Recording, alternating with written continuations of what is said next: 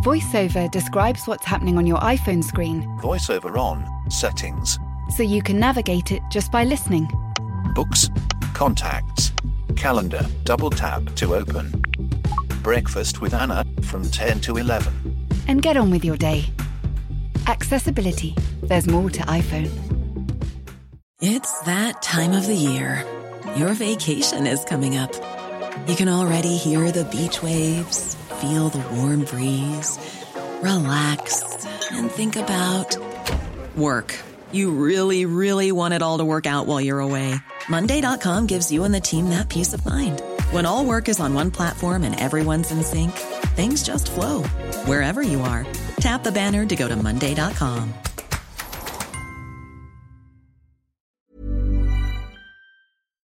People that are very wealthy, if they only have wealthy friends, it doesn't hurt them. Yeah. But if you're not wealthy and most of your friends are within your same socioeconomic class, that's where you'll stay. You know, getting those opportunities and getting that information and getting that motivation and is really pretty vital to mobility. Yo, technology, what is it all about? Hello and welcome to Danny in the Valley, your weekly dispatch from behind the scenes and inside the minds of the top people in tech. I'm your host, Danny Fortson, and this week we headed down to Stanford University, which I just love going to because it seems always to be sunny when I go there. There's palm trees, there's Spanish-style roofs, it's just lovely.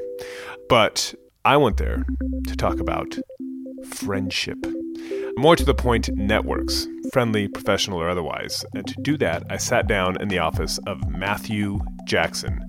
And Jackson is an economist who has spent many, many years studying networks, how they work, and he's recently written a book called The Human Network.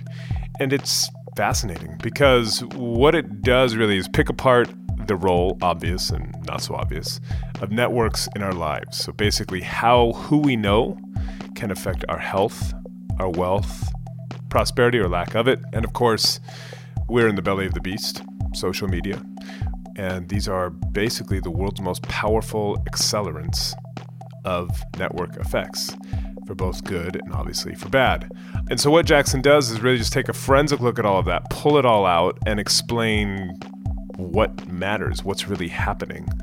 And I think you'll find it really illuminating, especially when you think about where you are in your life or in your career or whatever, how you got there and how you may want to steer yourself or others, like your kids, in a new direction, potentially. I think you're going to enjoy this one, so I'm going to stop talking and hand you over now to Matthew Jackson, Stanford economist and author of The Human Network. Enjoy.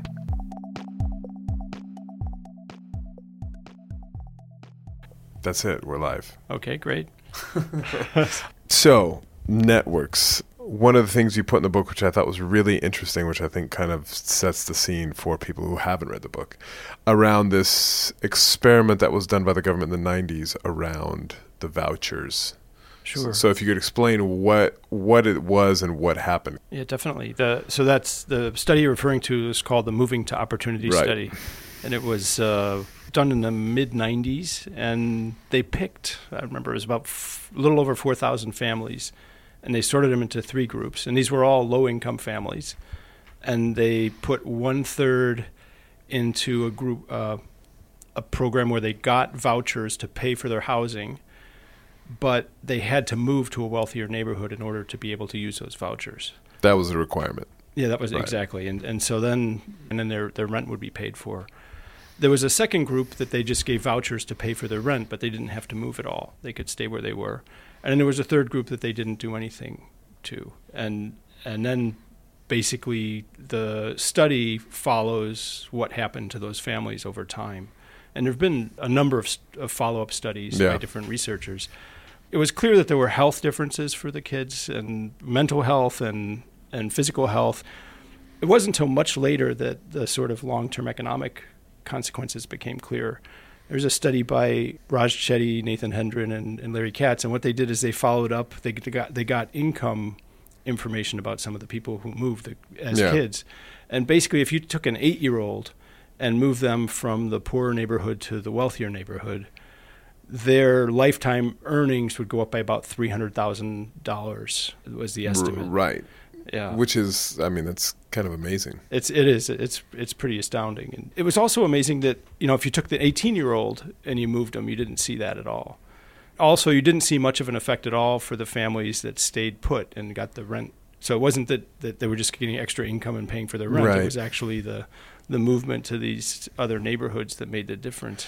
Do you have a sense of why that is? I think there's several things that are true, and we're actually doing follow-up studies. I'm doing studies with two of those authors now. With that group? Yeah, with Raj and Nathan. But and of that group of people on that program? No, we're actually doing with other data. Okay. And we're trying to figure out exactly what it was that led to these differences. And I think there's basically two things you can point to. One is just the general peer group and what it does to people's attention. What are they paying attention to? What are they doing? If all your friends are studying for SATs and then planning to go to university, then that's what you do. If Right. none of your friends are doing that, then it's pretty hard to actually do that. And the second is just basic information. Even if you wanted to go to university and you wanted to figure out how to do it, if none of your friends are doing it, you don't really have the information about what are the SATs, how do I study for them, what's the value of going to college, why should I do that instead of something else? And the something else are always there in your Right. day-to-day lives. It's amazing how uninformed people can be about what the prospects are for different tracks that they could take. It piqued my interest for a lot of reasons, but one is because here, a subset of people are obsessed with this idea of universal basic income, especially as we go forward in automation, et cetera. This is, people need X amount of money just to get by or whatever. But it's this idea that we'll just kind of throw money at people and this will solve a lot of these problems. But that research seems to kind of fly in the face of it. Right. The way I like to think about it is there's symptoms. And things like universal basic income, other kinds of redistribution programs, various aid packages, those things treat symptoms. If you've got some disease and you deal with the pain and so forth. But that doesn't change the root cause of these things. That's not the preventative medicine. Exactly. And you see that just from the fact that some of these people got vouchers and they paid for their rent and so forth. They become wealthier, but it didn't make a difference in the kids' lives in the long run. Right. It's more the sort of basic information and what people are thinking and what they understand and how they see their opportunities and whether they have those opportunities that matters. And that's much harder to fix. Yeah. And so thinking of the kind of the problems or problematic aspects of networks, we're here in the kind of the ground zero of the social network revolution. Yeah.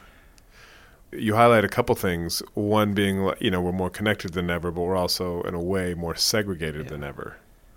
Can you just talk about kind of what is driving that and where you see that going and where you see it kind of taking us? Yeah, I mean, I think there's, as you point out, there's sort of two major trends. And I think what you can think of these days is as a lot of these platforms and social media and various technologies that we have available, it just sort of amplifies human tendencies. Mm-hmm. And, we're very social beings, so it allows us to do more of that interacting. But we're also very, I guess you say, homophilistic is the word that comes to mind. But no one will know what that means. Yeah, so homophily is, exactly. So homophily is a term that two sociologists coined in the 1950s. And homophily means, basically love of same. Right. And it means that we tend overwhelmingly, no matter what dimension you look at, people tend to associate with other people who have similar backgrounds and views. And, it happens on age, religion, ethnicity, gender. It's sort of, no matter how you put people together, they tend to start sorting based on those characteristics. Yeah. What happens when you put that together with algorithms that are on various media that can find what you like and help sort things, that just makes it easier to sort on these dimensions and to find people who have exactly the same viewpoints, have the same hobbies, have the same background. That tendency means even though we could be getting a more connected network over time, at the same time it could be more segregated. Having redundant information and being pressured by people who have the same kinds of viewpoints that can be exacerbated by the modern technology rather than sort of freed up by it. I know you've done some work around kind of understanding networks when you're kind of talking about doing microfinance in the developing world and trying to find the right people within a small community so that everybody hears about it. Right. Or vaccines. Right. To your point around people finding kind of their tribe, wherever it may be online. Yeah. You have things like the anti-vaccination crowd. Right. Because I think that's a really interesting, it helps people find other people with really fringe/dangerous views. Yeah. I haven't personally looked at that aspect. I think it's pretty clear that, you can look at basic trends and you see polarization increasing for a bunch of reasons. And I think some of them economic and fundamental, but others certainly have to do with the media in terms of how people are getting information and their ability, as you're pointing out, to sort of select and find people with viewpoints. And the internet, it has given everybody in the world a microphone in some way, and then it becomes much more difficult to sort through all that information. And so we have to rely on algorithms and other ways to start sorting through things. And those algorithms are designed to make us happier and to find what we like. They're usually being put forth by some kind of business that's a service to you, and that those services are usually, look, what do I want to hear? What do I want to look at? And they're very good at discovering what our preferences are. And that just, sort of puts our homophily on steroids to some extent. And we're not very good at understanding that the information we're hearing isn't a full sample. Yeah. So it's hard. Have the likes of, Google, Facebook, Twitter, et cetera, the social network companies, which are clearly wrestling with this issue, like trying to kind of break people out of their filter bubbles or their echo chambers or whatever the word is you want to use. Are they talking to people like you about that? Or do you know how alive they are to, or like how kind of broadly they're thinking about, okay, these algorithms need to be set up with different parameters or with a different target in mind because this is where it's leading? Yeah. I mean, certainly they've reached out. So suppose that I want to put in a fake news filter. Right. Yep. So what I want to do is sort of sort out good news and fake news. Okay, well, an algorithm is not an easy thing to do. Yeah. So take, for instance, humor and irony is something that humans are very good at. It's not something that's easy to train an algorithm to detect. Yeah. And so when you start, having an algorithm try to figure out what's false and what's true and what should be filtered out, it starts filtering things out like the Onion. It's all these stories that we find humorous, and we understand immediately that it's done in some but sort without of satirical. the humor filter, it's just fake news. Yeah, right. Exactly. And so there's a lot of reasons that some of these major media companies have too much power and too much control over our information. I'm not sure that we want to sort of force these companies to be doing censorship and trying to figure out what information should be passed along and what information shouldn't. They're large monopolies, and they have economies of scope and scale in terms of the users, and so there's a lot of reasons that they're becoming very economically powerful, but I'm not sure that censorship is sort of the right direction that we should be pushing them. Which direction should we be pushing? I think part of it is just the information that they have, and the control of that information is very valuable. And right now they're getting monopolies on that and effectively controlling advertising to a large extent. And so there's a lot that sort of goes on the basic economic and business side that, these are companies that it's not a competitive environment. And so that you do have to worry about them exercising monopoly powers and not providing the services and goods that people really want ultimately. But on the other hand, censoring people's speech and so forth, that's much more difficult, and it's not. So is it kind of, as an economist, how do you square that circle? Is it just like, okay, I mean, kind of the blunt object of break them up? I think means. So it's hard because the value that they provide is really that they connect people together, and you can't sort of say, look, we want 20 Twitters or 20 Facebooks or a bunch of Pinterests or so forth. So breaking them up is difficult.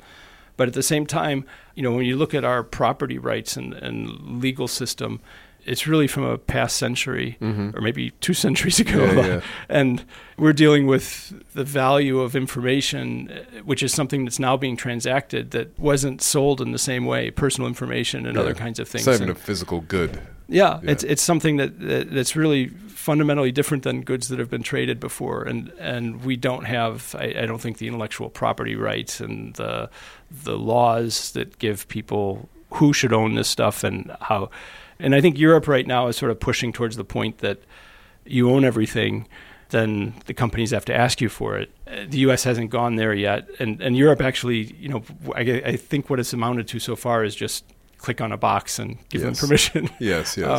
But I think you haven't moved the repository of information to my ownership. Yeah, exactly. That'll take decades probably to figure out how we should do it. And because one of the other things that I found interesting was also, you talked about polarization, but the kind of visualization of the Senate. Yeah. If you could just explain, because for people who aren't obviously listening and can't see, it's like a lot of the book has, you have these kind of dot graphs, which lines in between them that show kind of how people are linked or whatever. Right. But if you explain kind of how that evolved, the voting and where it is now, I think it's really instructive. So the diagrams you're referring to look at co-voting in the Senate over different years, and there's two graphs there, and one goes back to the 90s, and what it does is you have 100 senators there, and then you have a link between them. They're connected to each other if they voted more often the same way on bills than against each other. Right. So if they agreed more than they disagreed, then you put a relationship between them. And what the diagram does is sort of sort them out as to who's voting together and so forth. And you can see a split between Democrats and Republicans. They sort of line up on two sides. But at that point in time, about a little more than 80% of the senators were connected to each other. So there were people that didn't vote the same way, but there was still a lot of co-voting across. Common ground. Yeah, common ground. And the graph was fairly cohesive. Yeah. Fast forward to 2015, and this is actually before the 2016 election, basically you see a bifurcation where, now it's a little more than 50% vote the same way, but that 50% is almost always within party, and there's almost no connections across the party. If you can think of it like before it was almost like, like an orange or something. Yeah. And then now the orange is split in two. Exactly. It sort of looks like, cellular division or something where the cell's splitting into two pieces. And I think that graph, it's hard to say what's causal and so forth, but because a lot of these bills are endogenous, somebody puts them up. But it certainly shows us that our sort of feeling that things are becoming more polarized in various ways is corroborated by some of the data. Why? Yeah. So I think, there's small question. Yeah, exactly. So there's two major trends, and I think one's economic and then the other one's the social networks. And let's start with the sort of basic economics. And I think the basic economics explain why you're seeing the same trends around the world, which is this sort of hollowing out of the middle class, and the fact that modern technology is increasing the productivity of highly skilled workers. Mm-hmm. It sort of complements them and makes them more productive. So, if I'm a machine learning person, now I can do more than ever before. Yeah. And it's replacing people that we used to work on assembly lines, or even, people that used to do service jobs like being a travel agent or something like this. What's happening is half the population is being replaced and displaced, and the other half is being enhanced. And so you're seeing the gap between people that have college education and don't. Wage gaps, for instance, have more than doubled in the past 4 decades. And that wage gap has more than doubled. Yeah. So when you look at the college to non-college wage gap, It used to be 50% in around 1980. Now it's over 100%.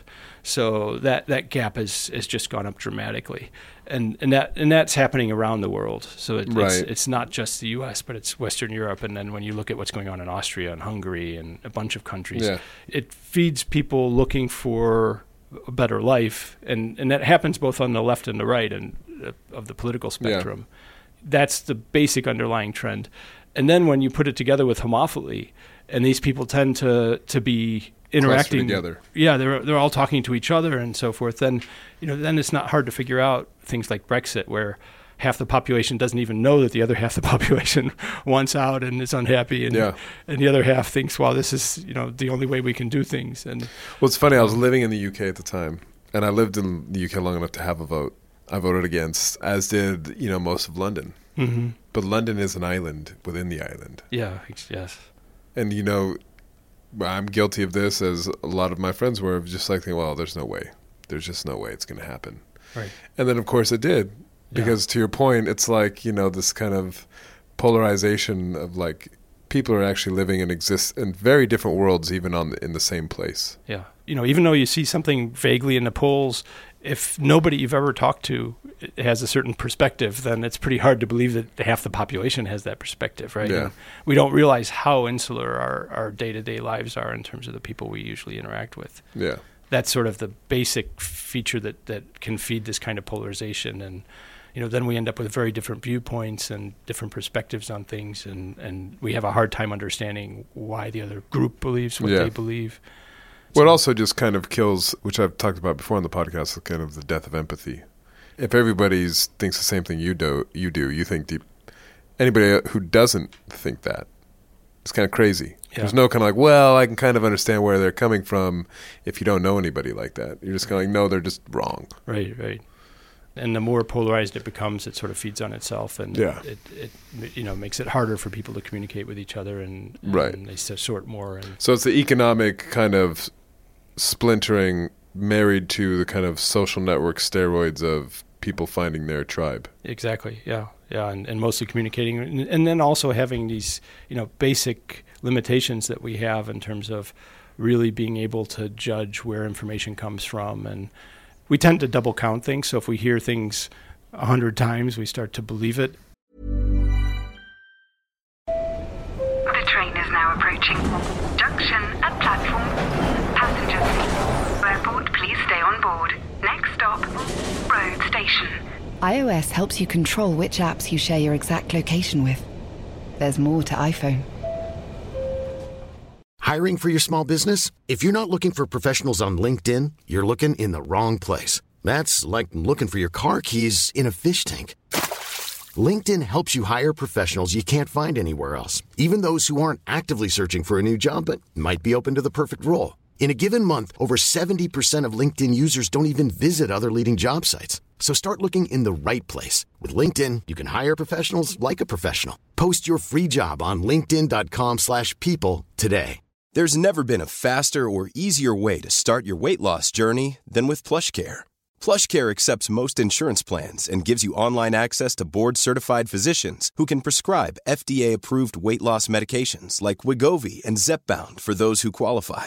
Take charge of your health and speak with a board-certified physician about a weight loss plan that's right for you. Get started today at plushcare.com/weight loss. That's plushcare.com/weight loss. plushcare.com/weight loss. So I want to talk about one other kind of macro thing and then go down to the kind of micro personal level. But the other thing that I thought was interesting is you're talking about wars. Yes, yeah. Wars looked at through the prism of networks. So if you could kind of explain what you studied and what you found, I think it's really interesting. Yeah. So there's a nice data set that goes back to just after the Napoleonic Wars. So you can study wars going for now 2 centuries. Mm-hmm. And what the sort of amazing fact is that I hadn't realized until really digging into these data are that, you know, if you look post-World War II, you look at 1950 forward, we basically have roughly a tenth as many wars as in the period before 1950. And a tenth, yeah. And you know, you can play with the data in different ways of defining wars and so forth. Yeah. It's hard to get that to disappear. You just can't make it go away. And you know, this was a study I did with a former student, Stephen Nye, and we sort of dug into the data, and then we started looking at trade networks and trying to figure out what makes countries ally with each other, and why do we go to war, and what enables us to not go to war with each other. Basically, when you get down to it, the trade networks have really densified dramatically. When you look at that same period, globalization is just, you know, it used to have 2.5 trade partners that were substantial. Now we're as a country, and now we're over 10.5 per country typically. There's never been a war between 2 countries that trade more than $10 billion with each other a year.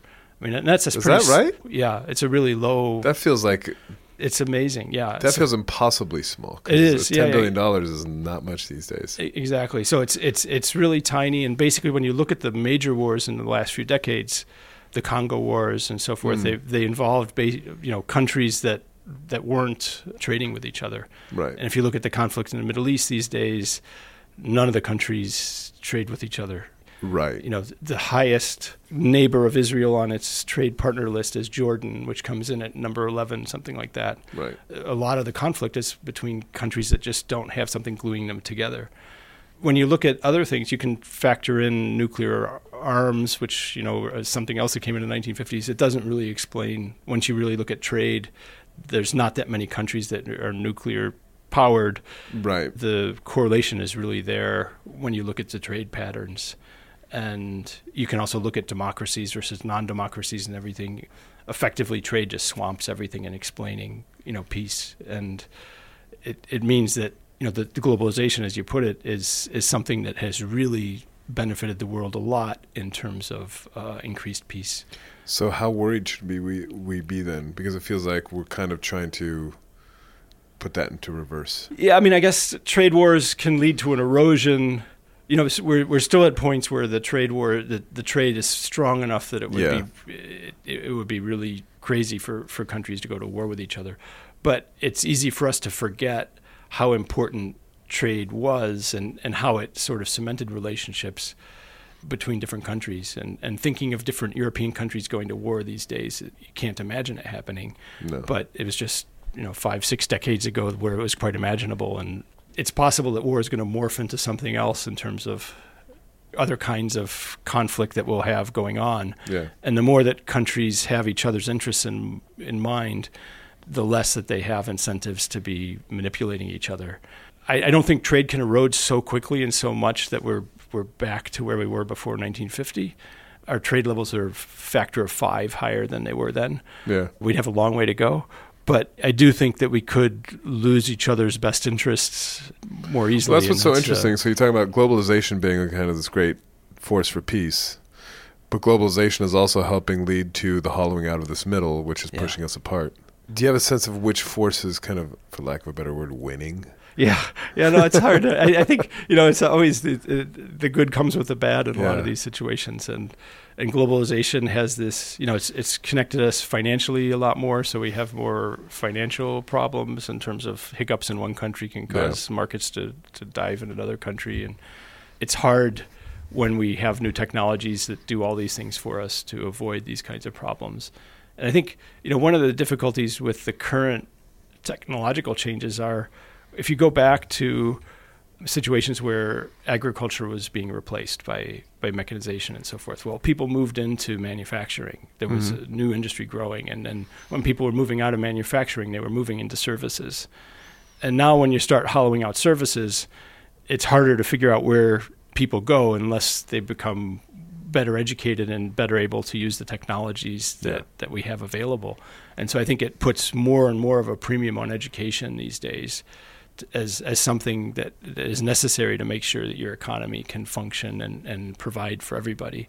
And we're still at, like a minority of the population that's highly educated and able to take advantage of the technology. And we need to be at a majority before the wages will start to come into line and before people will all be earning a reasonable income. Yeah, well, that's what's interesting here in California in particular, the Bay Area in particular. It's like, good education now is a question. It's a monetary question.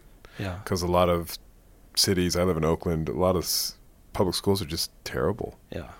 And you either can send your kid to a bad school and hopefully try to supplement it just by being an active, involved parent, or, a lot of people don't have time for that. So it leads to my question of like, okay, let's boiling it down to like an individual level, knowing the power of networks. Like, what do you do to kind of get in that right trajectory, into that right stream? Are there a few things where you're like, well, if you have this amount of friends, or you have this type of friend, or you what is it that you can really determines positive outcomes or puts you on that path? Yeah, I think the one thing I take away personally from this is what I call putting yourself in uncomfortable situations, meaning break the tendency to just go, as you put it, with your own tribe or with your own group, and actually try to put yourself into situations where you're meeting other people, you're getting to know other people, you're connecting with people who you normally wouldn't connect with. Just as an economist, it's important for me to talk to people in sociology and to talk to people in computer science and go to conferences that aren't economics conferences. And that actually expands what I know. And, when you look at say, schools and so forth, as a kid, how do you tell a teenager or somebody in middle school to broaden their horizons and meet new people? Totally. It's difficult. And some of the graphs in the book look at homophily within schools. There was sort of a very interesting push in the 1960s and 70s inside the U.S. to sort of build some larger high schools because those could allow you to group. Have a big mixed population. Exactly. So on paper, you'd look very integrated, right? You could mix different populations together. But then when you looked at what happened inside the high schools, those were the most segregated schools in terms of friendship patterns.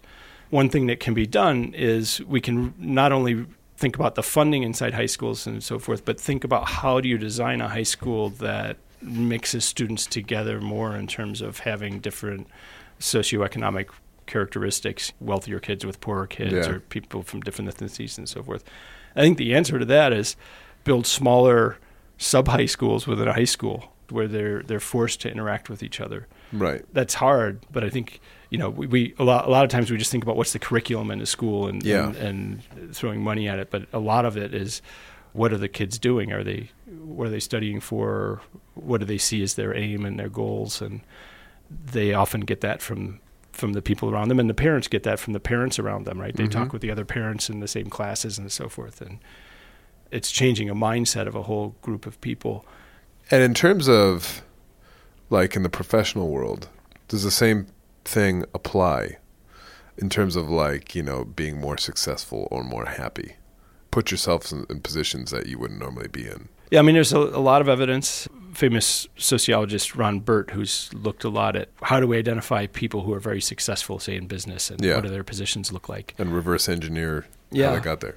And one thing that you can point to is they often are people who sit between different groups. So if you look at their network, we're talking about these sort of segregation patterns where you've got groups that don't really communicate much.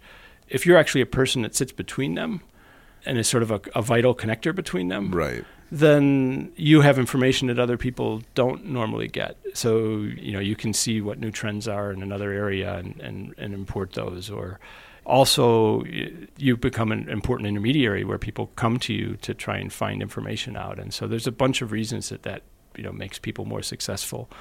But people who connect to other groups tend to have more diverse information and better opportunities and a whole series of things that comes along with those kinds of connections. So if you have friends, are you going to do better in life? I mean, I think generally yes, and in particular having a higher variety of friendships across socioeconomic divides is pretty vital. People that are very wealthy, if they only have wealthy friends, it doesn't hurt them. Yeah. But if you're not wealthy and most of your friends are within your same socioeconomic class, that's where you'll stay. Getting those opportunities and getting that information and getting that motivation is really pretty vital to mobility. And so are you optimistic, though, given these, very powerful forces pushing us all kind of in the opposite direction of what you're talking about? I think the more we understand it, the more we can. And part of the reason for writing this book was really to help people understand what some of those basic forces are and to look down at the roots of these kinds of issues and problems and try to figure out what we can do to make the world better from a really basic point of view. And that takes a lot of effort and it'll take time and there's not easy fixes. Just throwing money at these problems isn't the answer. No. It's really figuring out how to enrich the information and the interactions that people have. We can't do this moving to opportunity on a world scale, right, where we take everybody and scramble neighborhoods around. Yeah.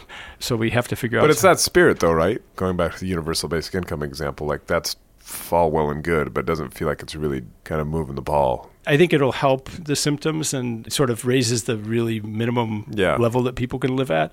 But it doesn't mean that if you're poor, your child's going to have a better opportunity to sort of break out of that poverty cycle. Yeah. I think it means that, we should be thinking more on early childhood education, making it easy for parents to to meet other parents and to figure out how to educate their kids and what's involved. And, there's a whole series of things we can do at that level, but then also just helping people meet other people who have done well for themselves and their children. So is that like mentorship? Yeah, I think, on sort of a larger scale, one thing that's nice and powerful about networks is if you do this with a few people, that information can then actually translate to others. So you can also use that power and the fact that these people then can become role models within their own communities and so forth. For instance, we're doing studies now on vaccination and just trying to figure out how to get people to vaccinate their children. This is in Haryana in northern India. Yeah. Is there resistance there, or is it just people don't know about it? People know about vaccinations and they have some information and they might be skeptical of it, and they're often skeptical of government programs to begin with. Right. And so we're trying to figure out, how does it matter how you get the information into a community? Does it have to come in through trusted individuals? Does it have to come in through a lot of people? Does it have to come in through a few people? How does it depend on what they view as the program and the dangers of the program and so forth? And you can actually get a lot of leverage out of a few key people if they're sort of well-placed. So if you do find central people in the network and you find people who other people can relate to. Is that effectively the popular folks? Yeah, exactly, yeah. It's popular, but popular in a more complicated way. So when you actually look at people who are just have lots of friends, they aren't necessarily the best people for diffusing information. You really want to go to people who are well-connected in terms of having friends who are well connected, and that becomes a sort of an interesting. How do I say? Well, I'm well connected if my friends are well connected, and they're well connected if their friends are well connected. But you can make that precise, and it sort of means that I have good reach in a network. Right. It's sort of branching out, and not just looking at how many friends I have. It's the friendship paradox. Yeah. Well, the friendship paradox plays into this. Yeah. So you do. Can you explain what that is? Yeah, it's a fascinating thing. We all have this feeling that other people are more popular than we are. If you follow people on Twitter, the people you follow tend to have, on average, 10 times more followers than you do. Yeah. And the friendship paradox is simple in terms of mathematics. It's just the people who are the most popular have the most friends, and so they're going to be counted as friends by the most people. Yeah. So the more friends you have, if somebody has 10 friends and somebody has 2 friends, then the person who has 10 friends shows up as a friend for 10 people and just gets counted more often. And so the most popular people are being looked at as friends the most often. That means that our networks aren't just random selections from the population. Most of us tend to be friends with more popular people, and less popular people are less often in our friendship groups. So we're less popular than our friends. Yeah, and that's sort of, from one thing, it would just be sort of a trivial fact. But it turns out that people who are more popular do act systematically differently than people who are less popular. And that difference means that then the way that, a lot of times we look for the people around us. That's the way we think about getting our ideas of what social norms should be and how we should behave and so forth. And so, for instance, there's been a bunch of studies in middle school where you look at the first students to try alcohol, smoking, drugs, and so forth, and early teens tend to be people who are the most popular students, right? They're the ones interacting the most, socially active, and so forth, and they tend to be doing these things more early. That also then means that now the other kids get this distorted view of the world because they're all friends with the popular kids, and therefore they view this as normal behavior. They think everybody's doing it. Yeah, exactly. And again, that dynamic is just completely ramped up online. Yes, yeah. When you get to Twitter and things like that, then you've got small numbers of people with huge numbers of followers, and what's normal can quickly be distorted. That kind of explains a lot. It's fascinating, and I think the more that we are aware of these basic kinds of facts, how split our network is, how easy it is for us to overcount things that we hear, repeatedly, and it could be that a bunch of my friends are all watching the same Twitter feed, and that's why I keep hearing something. And so everybody's repeating the same BS from the same source. Yeah. And so the more that we have understandings of this, the more that we can help overcome it. But, as humans, we're basic counters, right? We count information, and that tends to be the way that we think about something. And if I hear something twice as often as something else, then I tend to believe it more.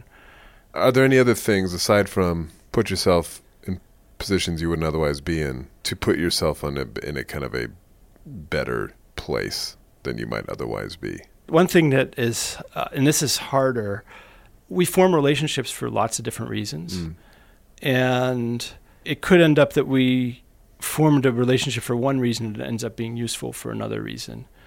So that some friend from high school years ago ends up being important in getting you a job at some point. You go back to a reunion and you're looking for work and you say, I happen to be looking for work. Oh, I know somebody, and that helps put you in touch with somebody. And, understanding how important relationships are for lots of different reasons and realizing that we rely on some people for, coworkers that we work with on teams on projects, and then we have other people that we hang out with for hobbies, and then we have family and friends, but they're all serving multiple purposes at once. And I think having a more holistic view of all the things that people are important for, and that I think can make us as better friends, and realizing how valuable people are for lots of different reasons. And in other words, make an effort with people who might not be necessarily or what you would consider like your inner circle or whatever. Yeah, just enriching our lives,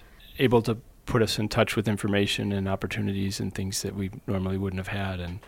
And that's something that the more, looking at it in that perspective, and it's not, I don't think we want to be sort of Machiavellian about it where we're, going out and choosing our friends and so forth. But it just means that when we meet somebody, we should be more aware of all the things that they can bring us and how valuable a person they basically can. Have an open mind. Yeah, exactly. Well, what's really interesting also is just the kind of the tendency to kind of gravitate toward the people that are most like you. Covering business and now tech out here, you look at like the boards of big companies, or venture capital, which is like 95% dudes. It does feel like that network effect is very powerful and kind of self-defeating. Right, and I think naturally we're sort of suspicious of people who have different viewpoints, as you mentioned earlier. And I think when you get into a business environment, then it's even more difficult to sort of overcome these biases, because you sort of think, look, I have a pretty good idea of how businesses should be run and how they should make money. And then here's this person saying something completely different. Why would I want them on the board? They might drive us in this wrong direction, where instead what a board should be is a group that can bring different perspectives to problems and help have internal discussions and so forth. And then it's really difficult for us to put aside those biases and actually think, well, maybe this person will have some perspectives that will enrich the discussion. That's not easy. Especially in the UK, there's trying to get women on boards. There's kind of various calls for quotas, et cetera, as some way to kind of redress exactly this dynamic. Yeah. And some people think that's a terrible idea. Some people think it's imperfect, but a great way to get where we probably should be. It feels like a bit like you're trying to push water uphill. Yeah, to some extent, the feedback effects in these can be useful too, though. So if you do get more women on boards, then more women can bring more women on boards, and that sort of can help. And also, those companies can do things that they wouldn't have normally done and move in directions they wouldn't have necessarily chosen to move before.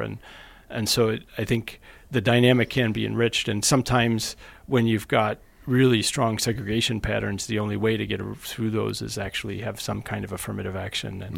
And so it's a pretty drastic way to move, but sometimes it's necessary. And I guess in terms of businesses, it's difficult for people when they believe that they're making the right decisions for good reasons to keep that open mind. That's not easy. It does feel like when you kind of need an affirmative action to counter the kind of the filter bubble effect, or the kind of the social media algorithmic steroidal effect. Yeah. And I don't know what form that would take. It's like an accelerant in a fire. Yeah, I mean, there was a bunch of different media have actually tried something where they give you sort of your normal feed, say news feed or something else, and then you can also click on a different opposing view. Or I think they haven't been very successful, so they sort of offer that up, but then people don't click on it. And I find myself, now that I'm more aware of this through my studies, I spend a lot more time reading a diversity of media, and I'm becoming increasingly aware of how much things are designed and catered to certain populations and audiences, and that, you know, whether it's intentional or unintentional, that produces news and feeds that people tend to like and to agree with, and it's difficult to break out of that. This is my indulgence, and then I'll leave you to more important matters. I have a 3-year-old, and I have a 1-year-old. I'm trying to set them on the path for success. So, in terms of the stuff that you are looking at, is there things that, you know, like you would say to like parents now, like you should really think about doing this, or putting your kids in this type of situation, or whatever it may be, to kind of to basically counteract a lot of these forces we're talking about, but also just to put them in a position for success. Yeah, I mean, I think the biggest thing is for them to teach kids both empathy, so really understanding each other. It's very difficult for kids to learn, right? Yeah. You're naturally. It's at certain ages, like you say, a 3-year-old, you're sort of becoming aware of the world. Yeah, he's not very empathetic for his exactly. 1-year-old brother right now. Yeah. You can control the world suddenly, and that's what you want to do, right? And I think, you know, teaching empathy is really difficult, but very important. And I think also empathy is such a valuable skill because it allows you to understand where people are coming from, and that helps you have a different viewpoint of what information you're getting and what's coming at you and why people are acting the way they are. And I think the more aware of that they are, the more the more they'll value other kids' friendship, and it's difficult. Anybody growing up, it's hard. Friendships are really difficult things, and especially, kids can be very catty in some ways. It's very obvious from a bunch of studies that non-cognitive skills can be as important as cognitive ones, right? So, teaching kids perseverance, but teaching them social skills and teaching them to understand others and to value what others bring to the table, that's so important. And that can help them diversify their friendships and to look to other people that they wouldn't normally do that. And so I would think empathy is a really key concept then. I got my work cut out. Yeah, that's hard, right? Yeah. I mean, as a parent, I always think, helping kids think through things themselves. You always want to sort of tell them how things are and so forth. Teaching them by allowing them to make the choices, and then sort of asking them, why did it work? Why didn't it work? It's so hard, but it can be very fun and rewarding. Yeah. It's a fascinating time. It's an amazing time to be a researcher, especially with the sort of explosion that's gone on in the past few decades of this stuff and the availability of data. And is there, this isn't the first time technology has come along and changed everything. I mean, is this different? Right. And I guess the question is what, in the book I sort of talk from the printing press. Yeah, exactly. A printing press, and you have the telegraph and telephones and people, even before that, people writing letters and things. So communication has changed a bunch of times. I think one thing that is a little different this time is the way that algorithms are playing into it. And that's a little different. And so, for instance, now, every time you go on a platform like LinkedIn pops in with friend suggestions and new links you should be forming and so forth. That's a little bit different than the sort of the scale of that and the power of that, I think, are different. And on one hand, it's wonderful because it can find somebody that I wouldn't have normally found that can be very valuable to me. But at the other hand, it can also form a network that I wouldn't have formed in a shape I wouldn't have formed it before. So it's hard. I don't see an easy answer to that, but I think the algorithms are sort of an interesting twist on all of this. And I think, now there's one of the really hot areas that's growing up around computer science now is this sort of morality of algorithms and people realizing that they're learning from humans and reinforcing human tendencies and doing things, as privacy preservation and biases and all kinds of things. And they also are affecting the way that we connect and our basic social structures. Yeah. Interesting times. Well, look, thank you for your time. I really appreciate it. Oh, it's been wonderful, Danny. Thanks. Yeah. And that is all the time we have. I want to thank Professor Jackson for taking the time to answer all my questions. I hope you guys enjoyed it. And I hope you enjoyed it so much that you now take a moment, and you know what I'm going to ask, to give a rating and a review of this podcast. And we will be back next week. And in the meantime, I'm writing about all kinds of stuff in the Sunday Times, which you can find obviously online at thetimes.co.uk. You can follow me on Twitter. You know, I'm not super duper active on Twitter. I go through spurts, but I'm there at Danny Fortson, or you can email me if you have any comments, questions. If you think there's a guest you know of who should definitely come on, email me at danny.fortson@sunday-times.co.uk. Until next week, have a good one. Bye-bye.